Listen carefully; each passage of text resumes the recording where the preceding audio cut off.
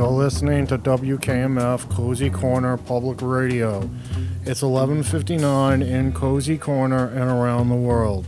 The current temperature is 57 degrees and it's pretty windy. Like my dad after eating the bottomless bucket of beans from the Western Sizzler.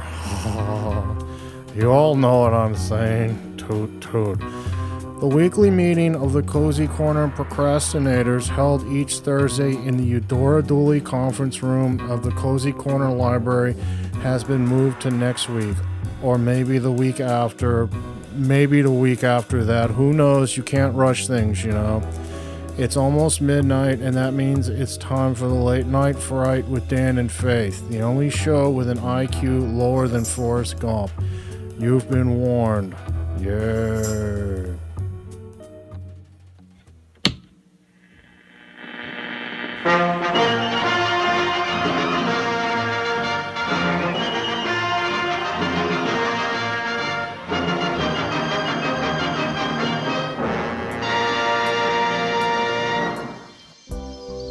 It's midnight.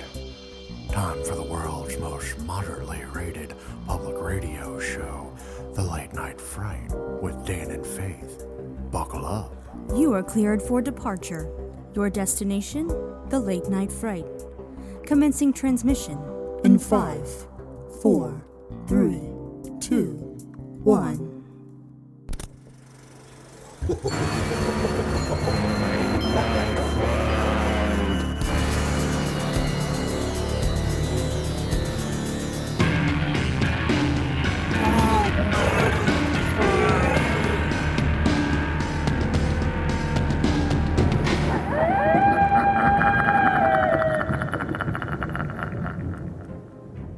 Welcome to the Late Night Fright, right here on WKMF Cozy Corner Public Radio. I am Dan, and with me as always is my reanimated corpse of a co-host. Her father was Frankenstein, and her mother was the Lightning, Faith. Say hi, Faith. Hi, Faith. Creepy Classics Month continues here on our little show. And tonight's film, in addition to being a creepy classic, features 2 creepy classics. Before we get to that, welcome one and all to Cozy Corner. Be you a spook, specter, astral traveler from Dimension X, alien envoy from Bibblebrox, or Joan from Tucson, welcome one and all. Hi, Joan. Tonight's film comes to us courtesy of Universal Studios, the original House of Horror, and stars the 2 men that helped shape both its identity and legacy, Boris Karloff and Bela Lugosi. Faith, are you a Boris or a Bela girl? Like the old Motown song says, I've got 2 lovers, and I love them both the same. That is the only acceptable answer. What is on the slab for post-mortem tonight? From director Roland V. Lee and screenwriter Willis Cooper, we have 1939's Son of Frankenstein, starring Boris, Bela, and Basil Rathbone. This is the 3rd in Universal's Frankenstein series, and it's a good one. Boris, Bela, Basil, and a whole lot of German expressionism. This one has it all. Tonight we will be scoring the film in one category, overall film. And in honor of the German expressionist-influenced set design, in lieu of stars, we will be awarding Son of Frankenstein wickedly sharp angles. We are going to take a short pause for our coffee cause. You're listening to The Late Night Fright right here on WKMF Cozy Corner Public Radio. We will see you on the other side.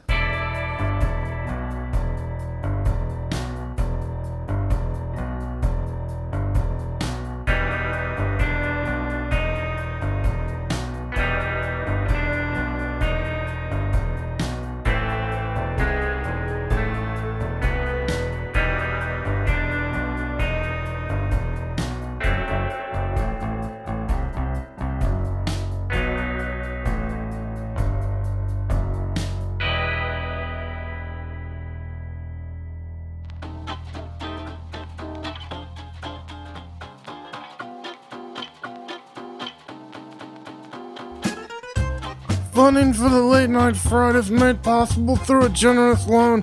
That's 2 points on the principal, don't miss a payment. From Vito's Tracksuit and Undershirt Emporium. Come get fitted for a gorgeous custom tracksuit from the Coolion collection. accentuated with a gold chain, a gold religious medallion, a gold bracelet, or a gold pinky ring. We just got those in, they fell off a truck, don't ask. Fido's Tracksuit and Undershirt Emporium, a proud underwriter of the Late Night Fright. Be sure to ask about our executive card game. Don't be a Stugatz.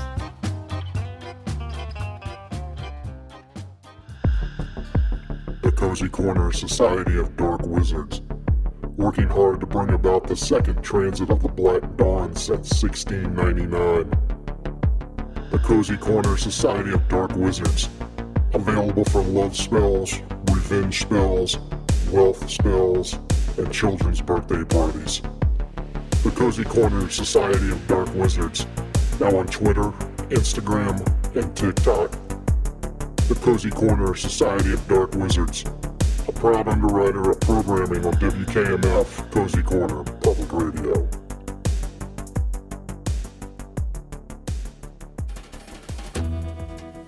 People say Frankenstein's monster had a terrible temper, but he's surprisingly level-headed. Because the flathead, you know.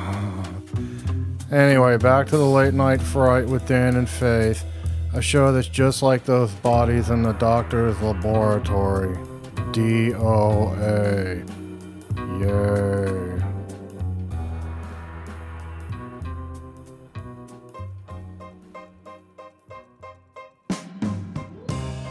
In 1931, Universal Studios officially became the original House of Horror with the release of Todd Browning's Dracula, starring Bela Lugosi, and James Whale's Frankenstein, starring Boris Karloff. Over the next several years, the studio released classic film after classic film, movies that helped define the genre, movies such as The Invisible Man, The Mummy, and Bride of Frankenstein. After the release of 1936's Dracula's Daughter, Universal dropped all horror films from their production schedule. Tell those assholes to shut up. Hey, shut up, you assholes! Thank you. In 1938, a triple bill featuring Dracula, Frankenstein, and 1933's Son of Kong proved to be a smashing success at the Regina Theater on Wilshire Boulevard in Los Angeles. Screenings in the 659-seat theater were packed for 5 weeks straight and prompted Universal Studios to release Dracula and Frankenstein as a double feature across America, and to get back into the business of monsters. A 2-horror picture deal was struck with Karloff, the first film of which would be a Frankenstein sequel, tentatively titled After Frankenstein at this early juncture. Bela Lugosi and Basil Rathbone were then announced as cast members. Son of Frankenstein was a go. Released on Friday, January 13th, 1939, Son of Frankenstein tells the tale of Baron Wolf von Frankenstein, the son of Colin Clive's Henry Frankenstein, who arrives in the village of Frankenstein to claim his inheritance with his wife Elsa and son Peter. Rathbone, most famous for his portrayal of Arthur Conan Doyle's detective Sherlock Holmes, portrays Wolf, a role that at one time was intended for Peter Lorre, who was under contract to 20th Century Fox. Claude Rains was also considered before Rathbone was finally cast.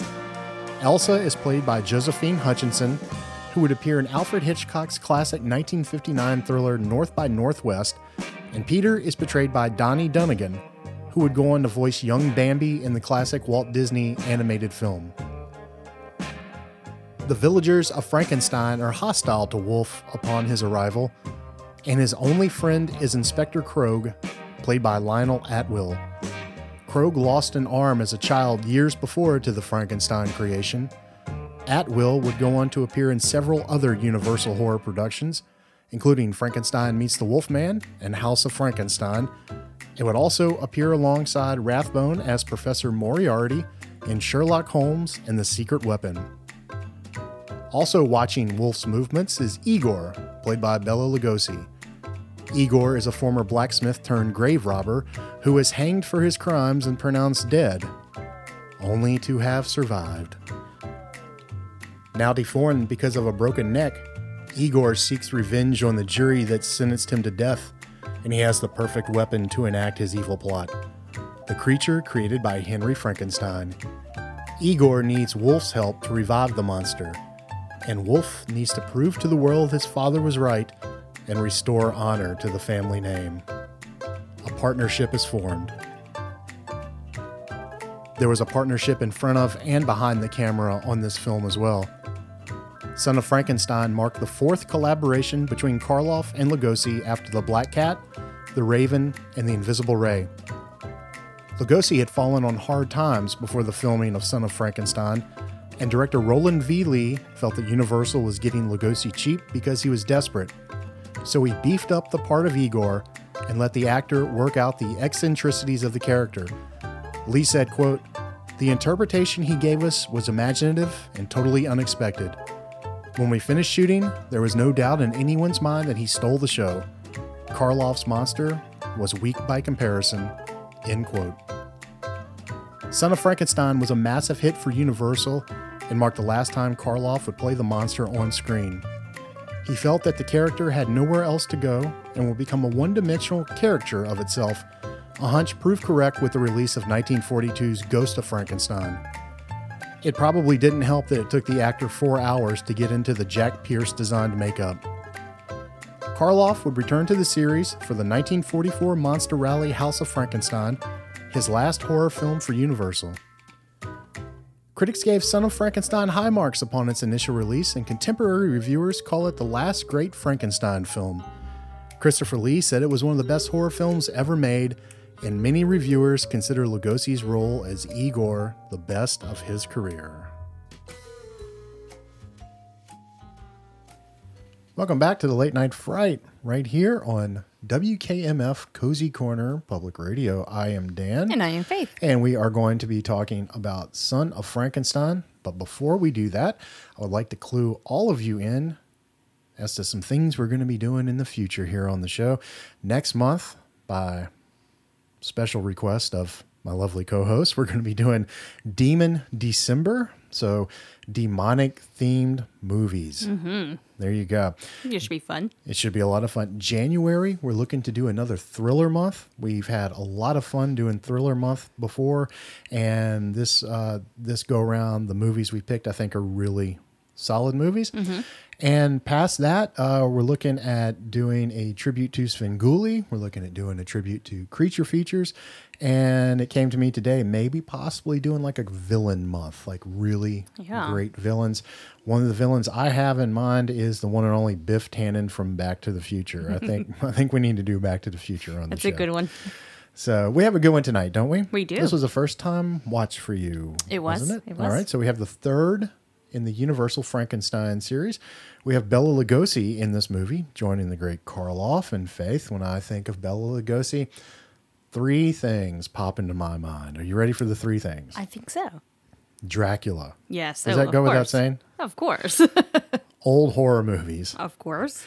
And the Dead Sled blend coffee and chicory. There you go. Bella's Brew is what it's called. He loved coffee and chicory. Faith and I are also big fans of coffee and chicory. And we're also big fans of Dead Sled coffee. Dead Sled coffee gave us the Robert Englund blend. No More Bad Dreams? Is that what it's called? I believe so. And, they've branched out. They're doing Kiss and Elvira and all kinds of other people. Yeah, I saw that. There we go. But that's what I think of when I think of Bela. And I understand that Bela drank Hungarian mineral water, which is full of sulfur. He had it imported, and apparently it gave him quite an odor. I was going to say. So he's one of the great figures in any genre, and I am eternally grateful to the director of tonight's movie, Roland V. Lee, for casting him in this and for letting him do what he did, because I think this is one of his best performances. I think it's one of the great performances in any horror movie. I think so. I think it's one of the great performances in any movie, period. So we have an over-the-top performance from Basil. We have an almost subdued performance from Karloff. We have a screaming kid. I know Faith wants to talk about that. We have a great performance from Lionel Atwill, a scene-stealing performance from Lugosi, elements that seem ripe for parody. And it was indeed by Mel Brooks in 1974's Young Frankenstein, yet the whole thing holds together and is an amazing and maybe overlooked gem in the Universal canon. That was a mouthful. That's what she said. What did you think? That's my line. What did you think of Son of Frankenstein, Faith? I really liked this. I feel like it was a nice third movie, you know, and God, having the addition of Bella is just amazing. So to see those two men in one movie Right. together, oh my goodness, it's so amazing. It's great. Anytime you get one of them in a movie is wonderful, but when you get Right. when you get them together, it's really great. It's just so special. It's like the Peter Cushing, Christopher Lee thing, you know. There's just this amazing thing to see Yeah. two horror actors come together. What's really wonderful is, and listen, I don't have a favorite out of these two. They're so either. wonderful and different in their own right. But as we said in the little bumper before, kind of giving the film history, this is one of the few times, maybe the only time, when these two men were on screen together that Lugosi actually outshined Karloff. Right. And isn't that cool? Yeah, it You is. know? It is. Because that's a big task. I think he's so good in this movie. This movie doesn't work without him. It really, I mean, it's a Right. good movie, but it really, Right. it wouldn't be the same movie without him in it. The movie without Bella is just another Frankenstein movie. Right. You know, and the three movies they all have a different kind of feel to them. Right, You know, exactly. Frankenstein is the real kind of macabre gothic film. Bride of Frankenstein, as we've said, we did Bride of Frankenstein back in October of 2019. That was Universal Horror Month Yes. for us then. So go back and check Very out. good month. It was a great month. Go check out those episodes. We need to revisit those films. We really do. We really do. And Bride of Frankenstein was James Whale's baby, and it has a lot of very dark, macabre, gallows humor. He was an out homosexual at the time in Hollywood, which was something unheard of at the time. Right. And a lot of his kind of flamboyant humor comes through in that. And there's been several scholarly essays written about that, and you can look those up. But we don't have him here. We have Roland V. Lee, and this movie feels a little different. This one feels a little bit more like a mystery. This is like a haunted house, Yes. locked room type thing. You're trying to figure out what exactly is going on. And I like the fact that it is so different from the other two movies, but it also is missing James Whale's sense of humor. Right. Exactly. But it's still a good movie without that being there, you know? I think that's the big thing missing, but you have the Lugosi performance, which is carrying a lot of that weight. Yeah. I mean, the horror's nice. I mean, the comedy's nice, but having Bella here is kind of a nice little trade-off in a way, you know? And he really kind of fits into the Ernest Thesiger role. You know, he was Dr. Pretorius in Bride of Frankenstein, but looking at James Whale's work too, he used him in The Old Dark House. We were big fans of that movie, and especially him in that movie. Yes. I cannot for the life of me remember his character's name, but he was all about the potatoes and have a potato. And one of the points I want to make, because I was thinking about Ernest Thesiger, and then I was thinking about Bella in this movie, and Bella is so good in this movie. And there's something kind of historic here. If you look at Dr. Pretorius and then Igor, there's a level of comedic sensibility to it, but then there's also a level of menace to it too. Right. It's not just funny. It's Right. not just comic relief. And I've always loved the tone that the Universal movies strike between the humor and the horror. Right, I And, do too. Sometimes they feel like a 12-year-old boy who throws a bug on a little girl, you know, like, "Ooh, I'm going to get you with this," you know, Yes. like Eddie Murphy talked about with, putting poop on a stick and chasing the girls, like, "Gonna get you." And sometimes it has that mentality to it, you know, where it's like just trying to be, Yeah. you know, funny Yeah. in a way, but Playful. playful, yes. But you can look at these and you can draw a line. Ernest Thesiger as Pretorius, and again, like Old Dark House. Lugosi here is Igor. Then that leads right to like Vincent Price, who had a smirk on his face when he was doing this. And then you can draw that line straight to Robert Englund as Freddy Krueger. Exactly. You know, even in the darker Freddy chapters, Yes.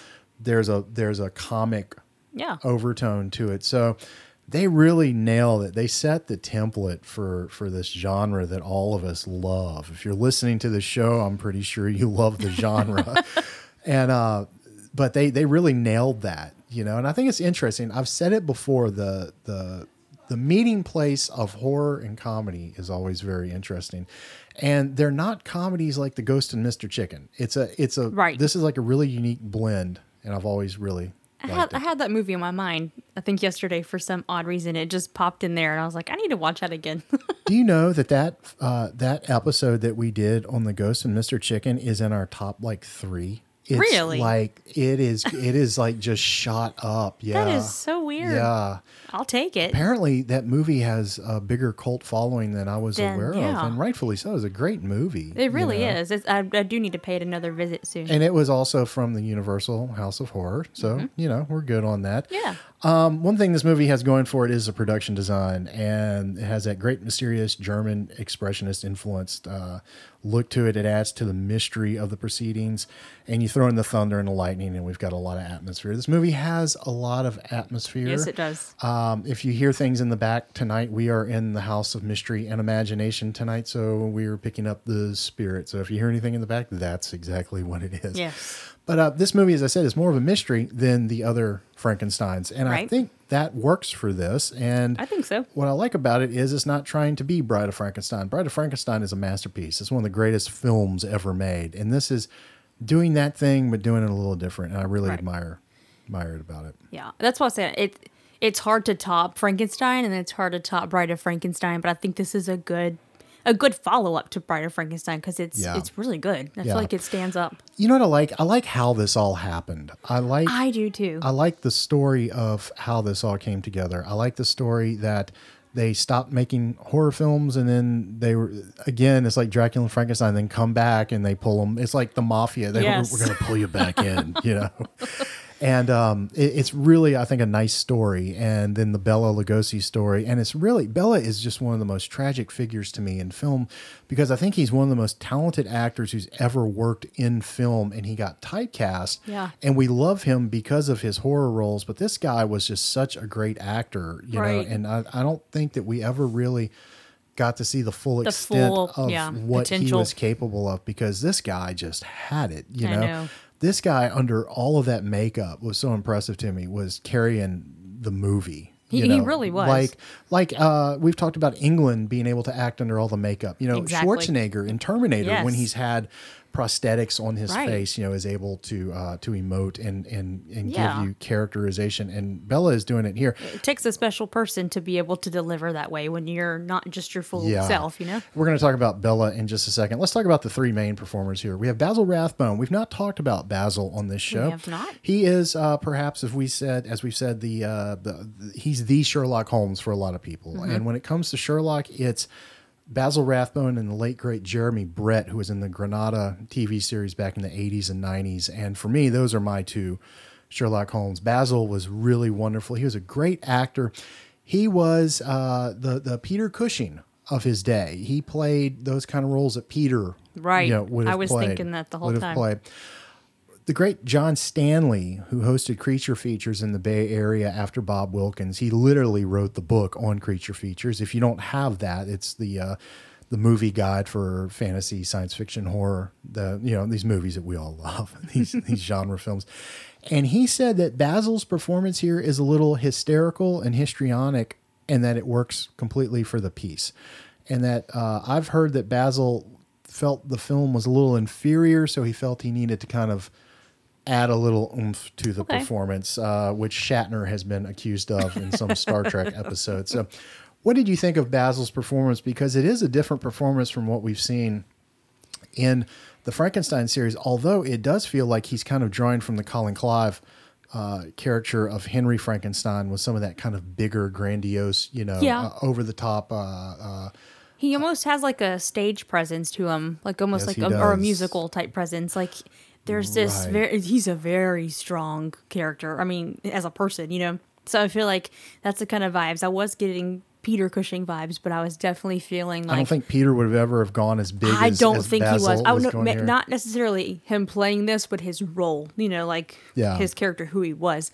But yeah, he was definitely over the top. I didn't mind him though. I felt like he was bringing something different than the other characters. Exactly. I mean, what do you think of the character? What do you think of the story? Because the story centers on him, and he is the title character. Although you could say that the Karloff character is also the other son of Frankenstein. Right. But what do you think of the general kind of story here? Well, I like the story for a lot of reasons. I do too. I feel like it takes it in it's not a huge different direction. Obviously, he's, going to be working on him as a scientist, a doctor, so that's it's not very far-fetched, but I like that he's doing something that he wasn't necessarily, I don't know, familiar with, or it's something he's brought into, and it's, I don't know, I like it. I like the questions of legacy in this movie. Yeah. I like the questions, like he's trying to restore the family honor in a way, and then he gets sucked up into his father's madness in a way.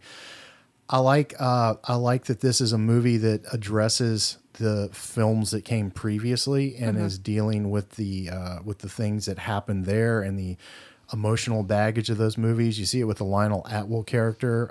He lost an arm as a child. So there's been damage done by this family in this village. And I like that it's addressing the horrors that have happened. And you can feel it, In some ways, it kind of reminds me in that vein of Wes Craven's New Nightmare, where he talks about the effects of horror movies like on children, Right. And so here you're actually addressing and dealing with the horror that's happened due to, previous films. So I think it's very interesting. There's a lot going on in the movie. It's not just, here's Frankenstein, right? Again, and he goes out and terrorizes the countryside. I feel like there's like legitimate thematic material that's happening here. And I like Rathbone in this movie. I think his energy compared to the other two is really, it balanced, like the three. That's what I say. They all have very different other. Character in vibes. So I feel like they all kind of stand out on their, that nobody really gets right. They don't drown. And before we get to the other two, the one that I think really kind of grounds this movie is Lionel Atwill, as I said, as the inspector. So you have the Basil, Boris, and Bella kind of off in the stratosphere doing their thing, and then you have this guy that really grounds the movie. And you said the movie doesn't work without Bella. You're right, and I don't think it works without him either, because he's, like, to me, the other really great performance in this. And it's very I agree. Understated, and he could have totally played that over the top, but he brings it like way down and very sympathetic, and very cool. And you root for the inspector in this. You do. You really do. You feel bad for him. Yeah, but he's a very mysterious character too. Exactly. And very cool. Yeah. Very cool. I think it's another. That's the one you might overlook how good that performance is. That's true. And he is spoofed to great effect in Mel Brooks' Young Frankenstein. If you've seen the movie, you know what I'm talking about. I have been saving it. And Faith, you told me to save it. Faith has not seen Young Frankenstein as of the time of this recording. And I told her, hold off until you've seen Son of Frankenstein, because it's not going to make as much sense. It's not as fun. Well, it's on my list. I'm ready. It should be. So, all right. Well, we have two other legends. We have the two legends in this. Basil is a legend, but we got the two just universal horror legends. Let's start with Boris. Boris came back for this. This is his last time in the makeup officially. He also became a father during the making of this, and he was pushing 50 years old when they were making this. What did you think of his final performance here as the monster? Because this is a different take from the previous two films. It's some have said he seems a little sluggish and sleepwalking through this. I don't think that's the case here. I don't think so. I think there's a dimension to this character that he's exploring here. And what do you think of the monster in this film? I like him a lot. I don't necessarily have any problems with him. I think he's very present. He's very present. And it's just such a treat to see him. Always. Just, oh man. Especially him coming up from that one shot. That's one of the great shots in Universal horror movies. And go ahead and say what it is. He comes up the stairs. He comes up behind. And isn't the sulfur going behind? There's like smoke, and he's coming up behind Rathbone, and it's just a killer shot. And his presence on screen puts his hand on his shoulder, and the two sons of Frankenstein. But together. He's just he's so amazing to see on screen. And there's a sense of self-awareness in this movie too. And when he looks in the mirror, and there's the I've heard Karloff as the monster described as like the sad clown.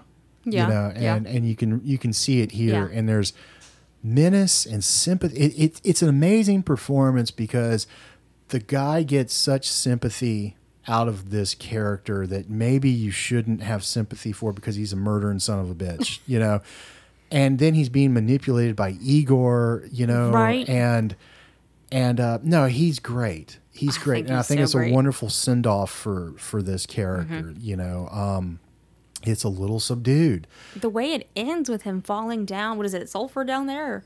Yeah, the pit. Yeah, sulfur it, pits. You don't even want it to happen. You No, know? I mean, you know he's done some stuff, but it's I just got off of doing The Sopranos, and if you listen to the last week's show, I talked about how I'd been down the rabbit hole of Sopranos. It's an amazing character, you know, and Gandolfini had this thing too, and it's funny because Tony Soprano refers to himself as the sad clown in several episodes of that series, and if you haven't seen that, you really need to watch it. Maybe the best TV show of all time.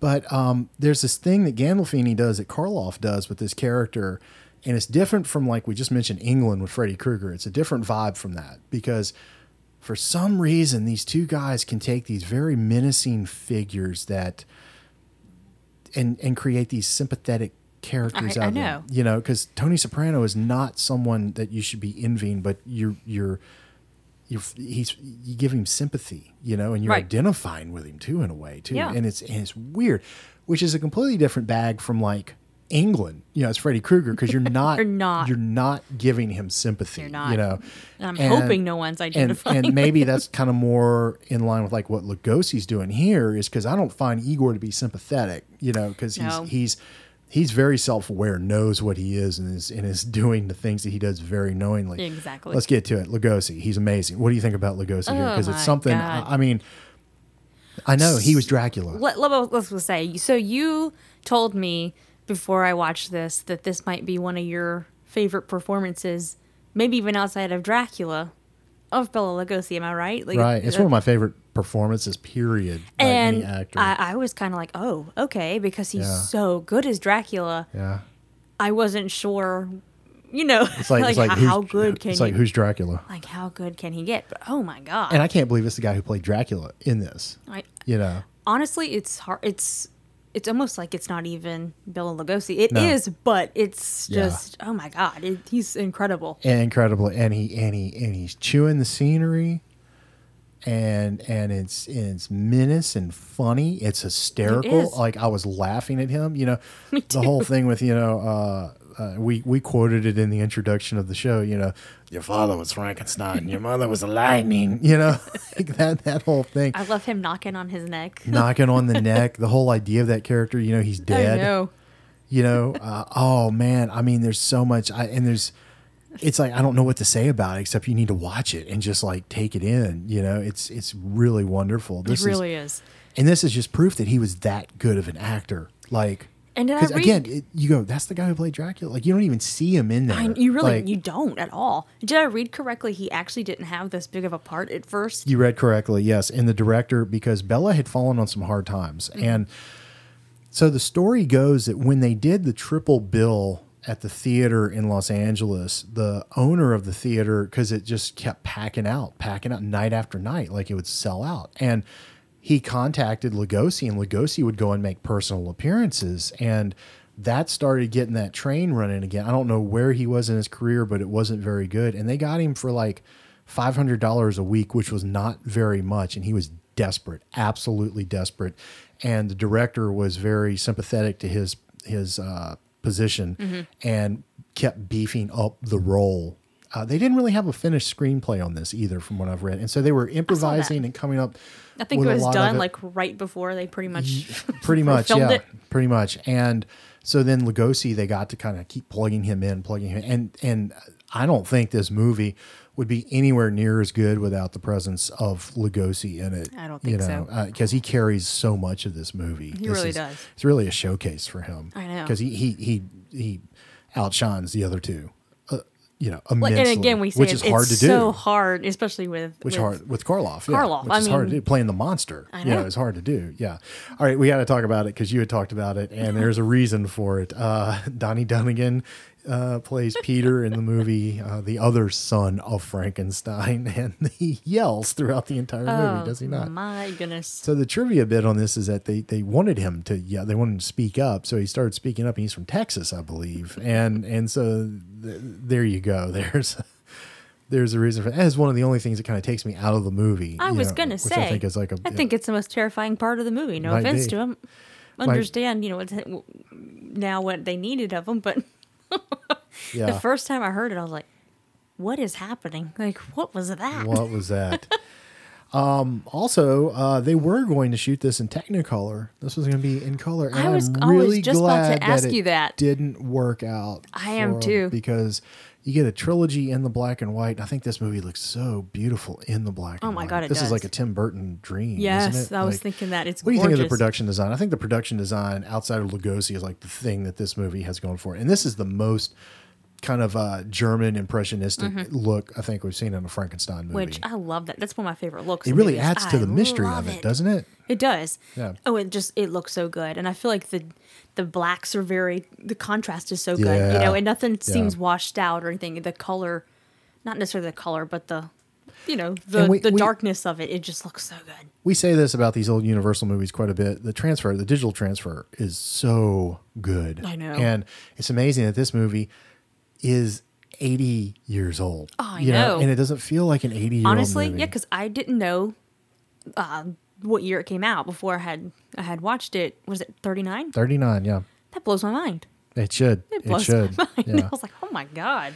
And it stands up. This movie stands up. It has a lot to say. It has a lot to say. It's like the great literature stories about fathers and sons, and Darth Vader, Luke Skywalker, Right. Now here we have this story of a father and a son, and a son in a way trying to redeem his father and validate the father. And this goes back to time, the beginning of time with Right. stories, There's a lot going on in this movie, and it's really beautiful and fun to look at, and it's an engaging story with really interesting characters, Yeah. I think it's a little overlooked in the Universal canon. It's not included when the classic monster sets. You get Bride is included. Frankenstein and Bride of Frankenstein are Right. included, but this one's not included. And I think it's a shame that it's not, because I think do this too. is that worthy, Oh yeah. I mean, I think And this it's a great movie is historical because it kicks off the 40s for Universal, where they start doing sequels to the Mummy and the Frankenstein, and 40s would also introduce us to the Wolfman, and we're all better people for having the Wolfman in our lives, and then would lead to the eventual monster rallies. So Right. but so some people have said this movie is kind of like the peak of Universal's creativity because it's so beautiful and rich and full. It is. And then it also leads to the sequels that come after, Yeah. What is it with horror franchises and sequels? Don't know. But this also leads to, we've said it before, that Universal did the Marvel Universe thing, 80 years before Marvel did. Very true, yeah. So this movie's really great. It's a lot of fun. There's a lot to think about, a lot to take in with it. Do you have anything you want to add about it? Any of the elements? Because Not off the top of my head. we've got Rain and the expressionism and mystery and Karloff and Lugosi. And I don't think that Karloff gets outacted in the movie. I think that it's just No. his place in the movie. Yeah. He's doing, and everybody gets their moment in this. It's really I was going to say just that well because I mean, done. he comes out and he's in like this type of comatose state. Yeah. So, there's not too much to really go off of that. But then when he has his actual moments, I mean, Yeah. they're really good. What did you think about him not talking in this? That was something Karloff didn't want to talk. In I'm okay with Bride it. of I am too. I like it. I have no problem with it. I mean, Yeah. I didn't I feel like it feel like I adds to needed- the creepiness. It's weird. It's a weird line, the creepiness and the sympathetic qualities of it. It's weird. I know. It's so weird. What a line these I movies. feel like that's a lot of these movies are like that, though. I mean, Yeah. there's a little bit of everything in them. Absolutely. Absolutely there is. So we had Night of the Living Dead. We had some some dead figures in that, reanimated corpses in that. We got a reanimated corpse here. This is pretty good. I really It's like this. really good. And we still have left The Thing from Another World from 1951. And we also have The Innocents from 1961. So when we get back from the break and we score the movie, we're going to let you know what the next movie is. What are you thinking about Creepy Classics Month so far? I'm liking it a lot so far. I'm liking it a liking whole it. lot too. Demonic December's got a lot to live up to, doesn't it? Does. All right, we're going to take a very short break. This is a news break, so be sure to stay tuned for all of the fake news not fit to print. I am Dan. And I am Faith. And we will see you on the other side.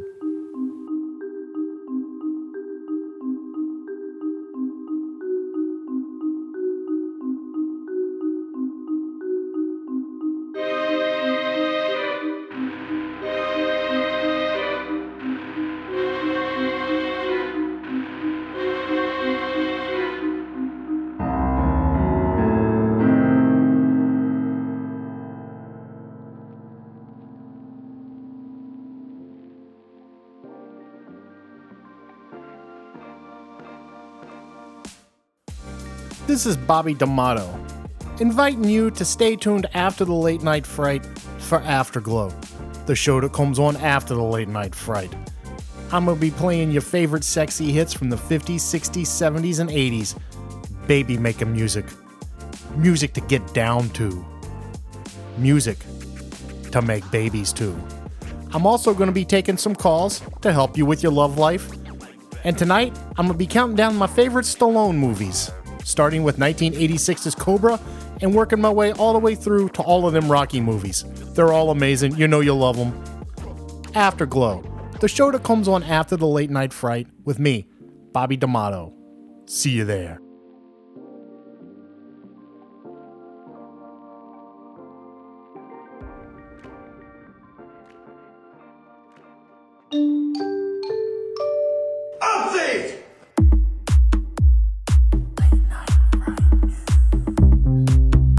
Information that was false and fake and never happened. Update! The Cozy Corner Society of Dark Wizards is just one pint of virgin blood away from bringing about the second transit of the Black Dawn. So if you're a virgin and have a pint of blood to spare, head down to the Dark Depository and make a deposit. Do your part to bring about the apocalypse. There's been a wave of general unpleasantness in and around Cozy Corner recently.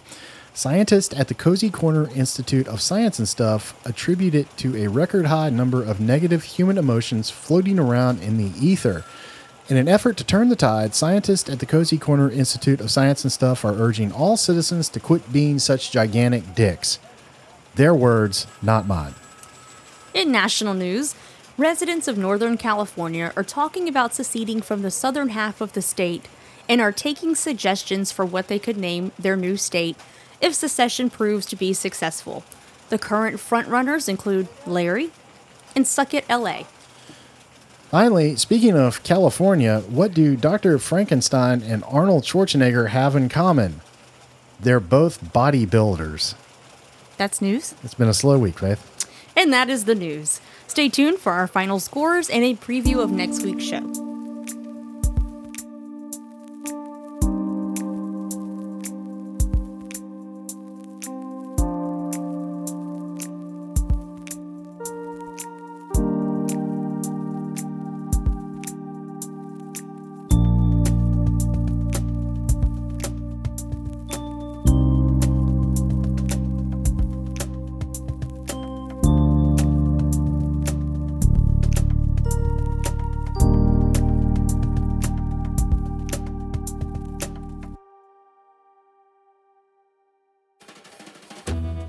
The good news is there's only one segment left of the Late Night Fright. The bad news is they're planning on doing this again next week. Back to the Late Night Fright with Dan and Faith. Yay.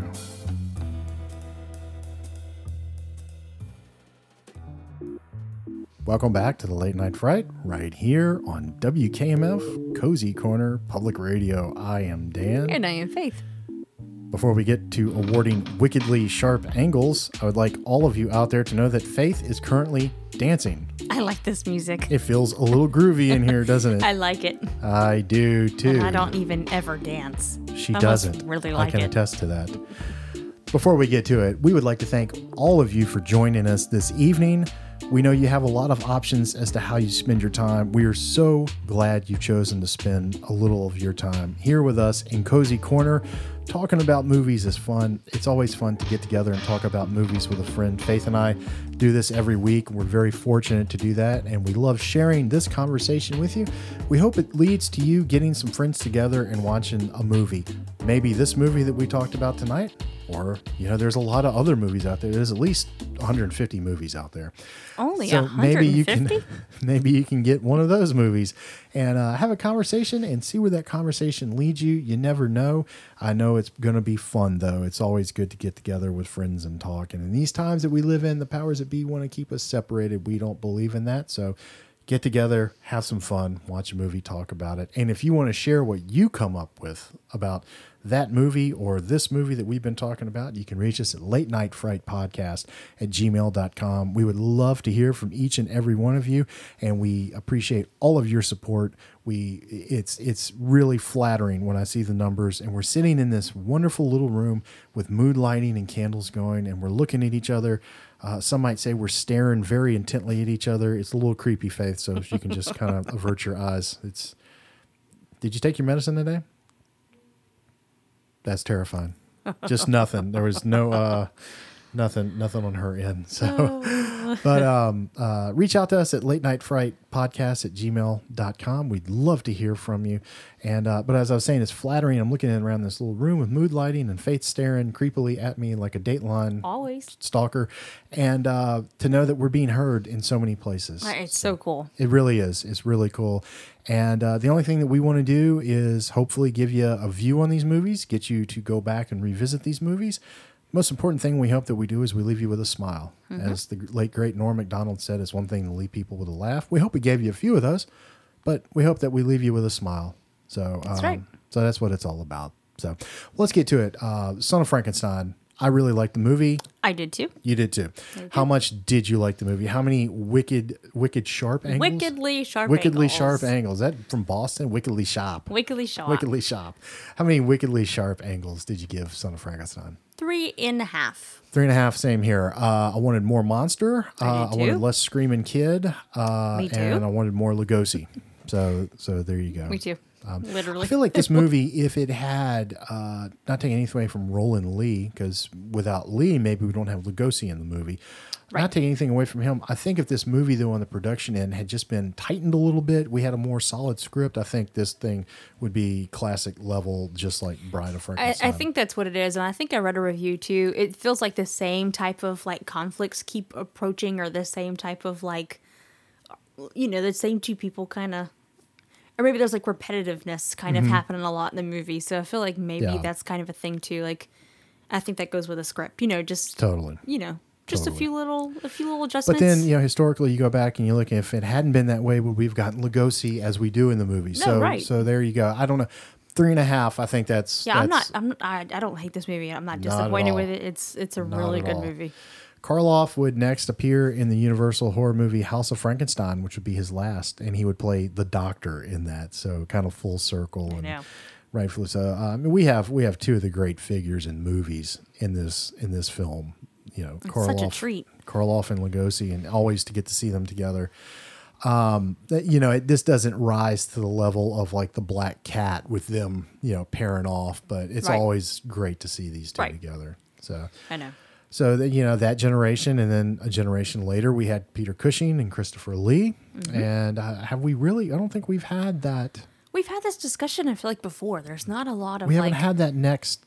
Robert Englund in the '80s, but like I'm talking about like the guy. The other. Like Tony Todd. But not to that level. I just feel like we haven't had a good combo of horror people coming together, and Right. I feel like that's really lacking. I do too. It feels like we're due. We're due. I think so. Yeah. What is it about these old Universal horror movies? They did it right, They did. Christopher Lee said this was one of his favorites. He said this is great horror. What do you think Christopher Lee saw in this? What do you think it is? I don't know. I was actually just thinking that when you said that. I'm not sure. I mean, I get that he likes it, but And he would know. Yeah. I don't know. I'm not sure. I'm not either. What I am sure of, I really liked it. I did too. I really liked it. And we are pleased to announce our next movie up in Creepy Classics Month. It is 1951's Howard Hawks produced The Thing from Another World. We've got a sci-fi movie coming at you. I love me some sci-fi. James Arness is playing The Thing. This is, of course, based on Who Goes There by John Campbell. I believe it's John. I keep wanting to say Joseph Campbell, but he's the mythology guy. I think it's John Campbell. And, of course, that would go on to become the basis for John Carpenter's version of The Thing. Of course, based on Agatha Christie's 10 Little Indians. It's a locked room thing. Antarctica. A lot of the beats are the same, a little different. Yep. The monster here is more of a space alien vegetable thing. So A lot of fun. Yeah, It's a space alien vegetable. It is. Oh yeah, it's got like a big carrot. I think they even call it a big carrot. Oh yeah, Faith. Well, okay. Oh, I can't wait to see your reaction to this. Vegetable from outer space. A carrot from outer space. Carrot from outer It's a carrot. Does it say that on the poster? No, it doesn't. But I do. I feel like they do say carrot in the movie. You're in for a treat. It's really good. It's good. Now that I know there's a big, alien carrot in it. I don't know about you out there, but when I watch these old 50s movies, all I want to do is drink coffee and smoke cigarettes because that's all they're doing in the movies. So get your coffee and your cigarettes ready for next week because A Thing from Another World from 1951 is up. This should be a whole lot of fun. I can't wait to see what you think about it, Faith. I mean, I've never heard her laugh like that. Because I'm just so confused. An alien carrot. It's an alien carrot. Which I'm trying to picture this. I mean, which is a threat to does humanity. it have like the little green? No, nothing like that. Nothing like that. But he's a threat to all of humanity. This great carrot. So he's orange. Well, it's black and white. We don't know. I mean, but do they describe it as orange, like a carrot? It's been a while. We'll have to watch the movie, right? Okay. Yeah. I'm intrigued. All of us will have to watch the movie. Thank you all again. We hope you're happy, healthy, safe, sane. We hope you're taking your vitamins. We hope you take care of yourself and those around you. Be good to yourself. Be good to your neighbor. And the only thing we ask, as we said, we hope we leave you with a smile. All we ask is that you pay that smile forward. That's what it's all about. We're in this together. Let's leave it a little better than we found it, huh? Yep. And let's watch a whole lot of horror movies and talk about them. Because isn't that a whole lot more fun than plotting evil, destructive Absolutely. crap? Right? There you go. Boris and Bella and Basil, wherever you are, Godspeed. We hope you're enjoying the next phase of your adventure. Thank you for the wonderful memories and performances you all left us with. I mean, what a delight. I know. What a treat 80 years after the fact to watch this wonderful piece of work here. I know. I think that's it's so special to like still, at least me, and I know you and so many other people, to just still get so excited to see these men on screen. It's just, I feel like a kid. I feel like a kid watching these movies. It is. It's just so wonderful. And we've got another one next week that just amazing. This 70-year-old film now that is still very good. It's still a monumental science fiction piece. So we're going to be getting into that next week. And then obviously the week after that, we'll get into The Innocents, which is regarded as one of the greatest ghost stories of all time. And before we go, I'd like to just clue you in one more time. After we finish up Creepy Classics Month, we're going into Demonic December. We have not quite got the program down yet, but we know, to kind of give you an idea, Hellraiser's in the mix. We've got The Conjuring is in the mix. Maybe The Omen. The Omen, maybe The Devil's Advocate with Al Pacino and Keanu Reeves might possibly be in there. So we're throwing a whole lot of things around at the moment. Then Thriller Month, I think, is going to be a lot of fun. We're talking about North by Northwest. We're talking about the original Cape Fear, possibly The Firm from 1993, maybe Copland with Sylvester Stallone. So some things to be ironed out. And then, as I said, as we get into 2022, we're going to be doing a month of Svengoolie, a month of creature features, famous villains, great villains. And so we'll see where it takes us. Another science fiction month. Science fiction is always welcome here on the show. And we'll just see. We're making this up as we go along. Yeah. So if you have any suggestions, please reach out to us at latenightfrightpodcast@gmail.com.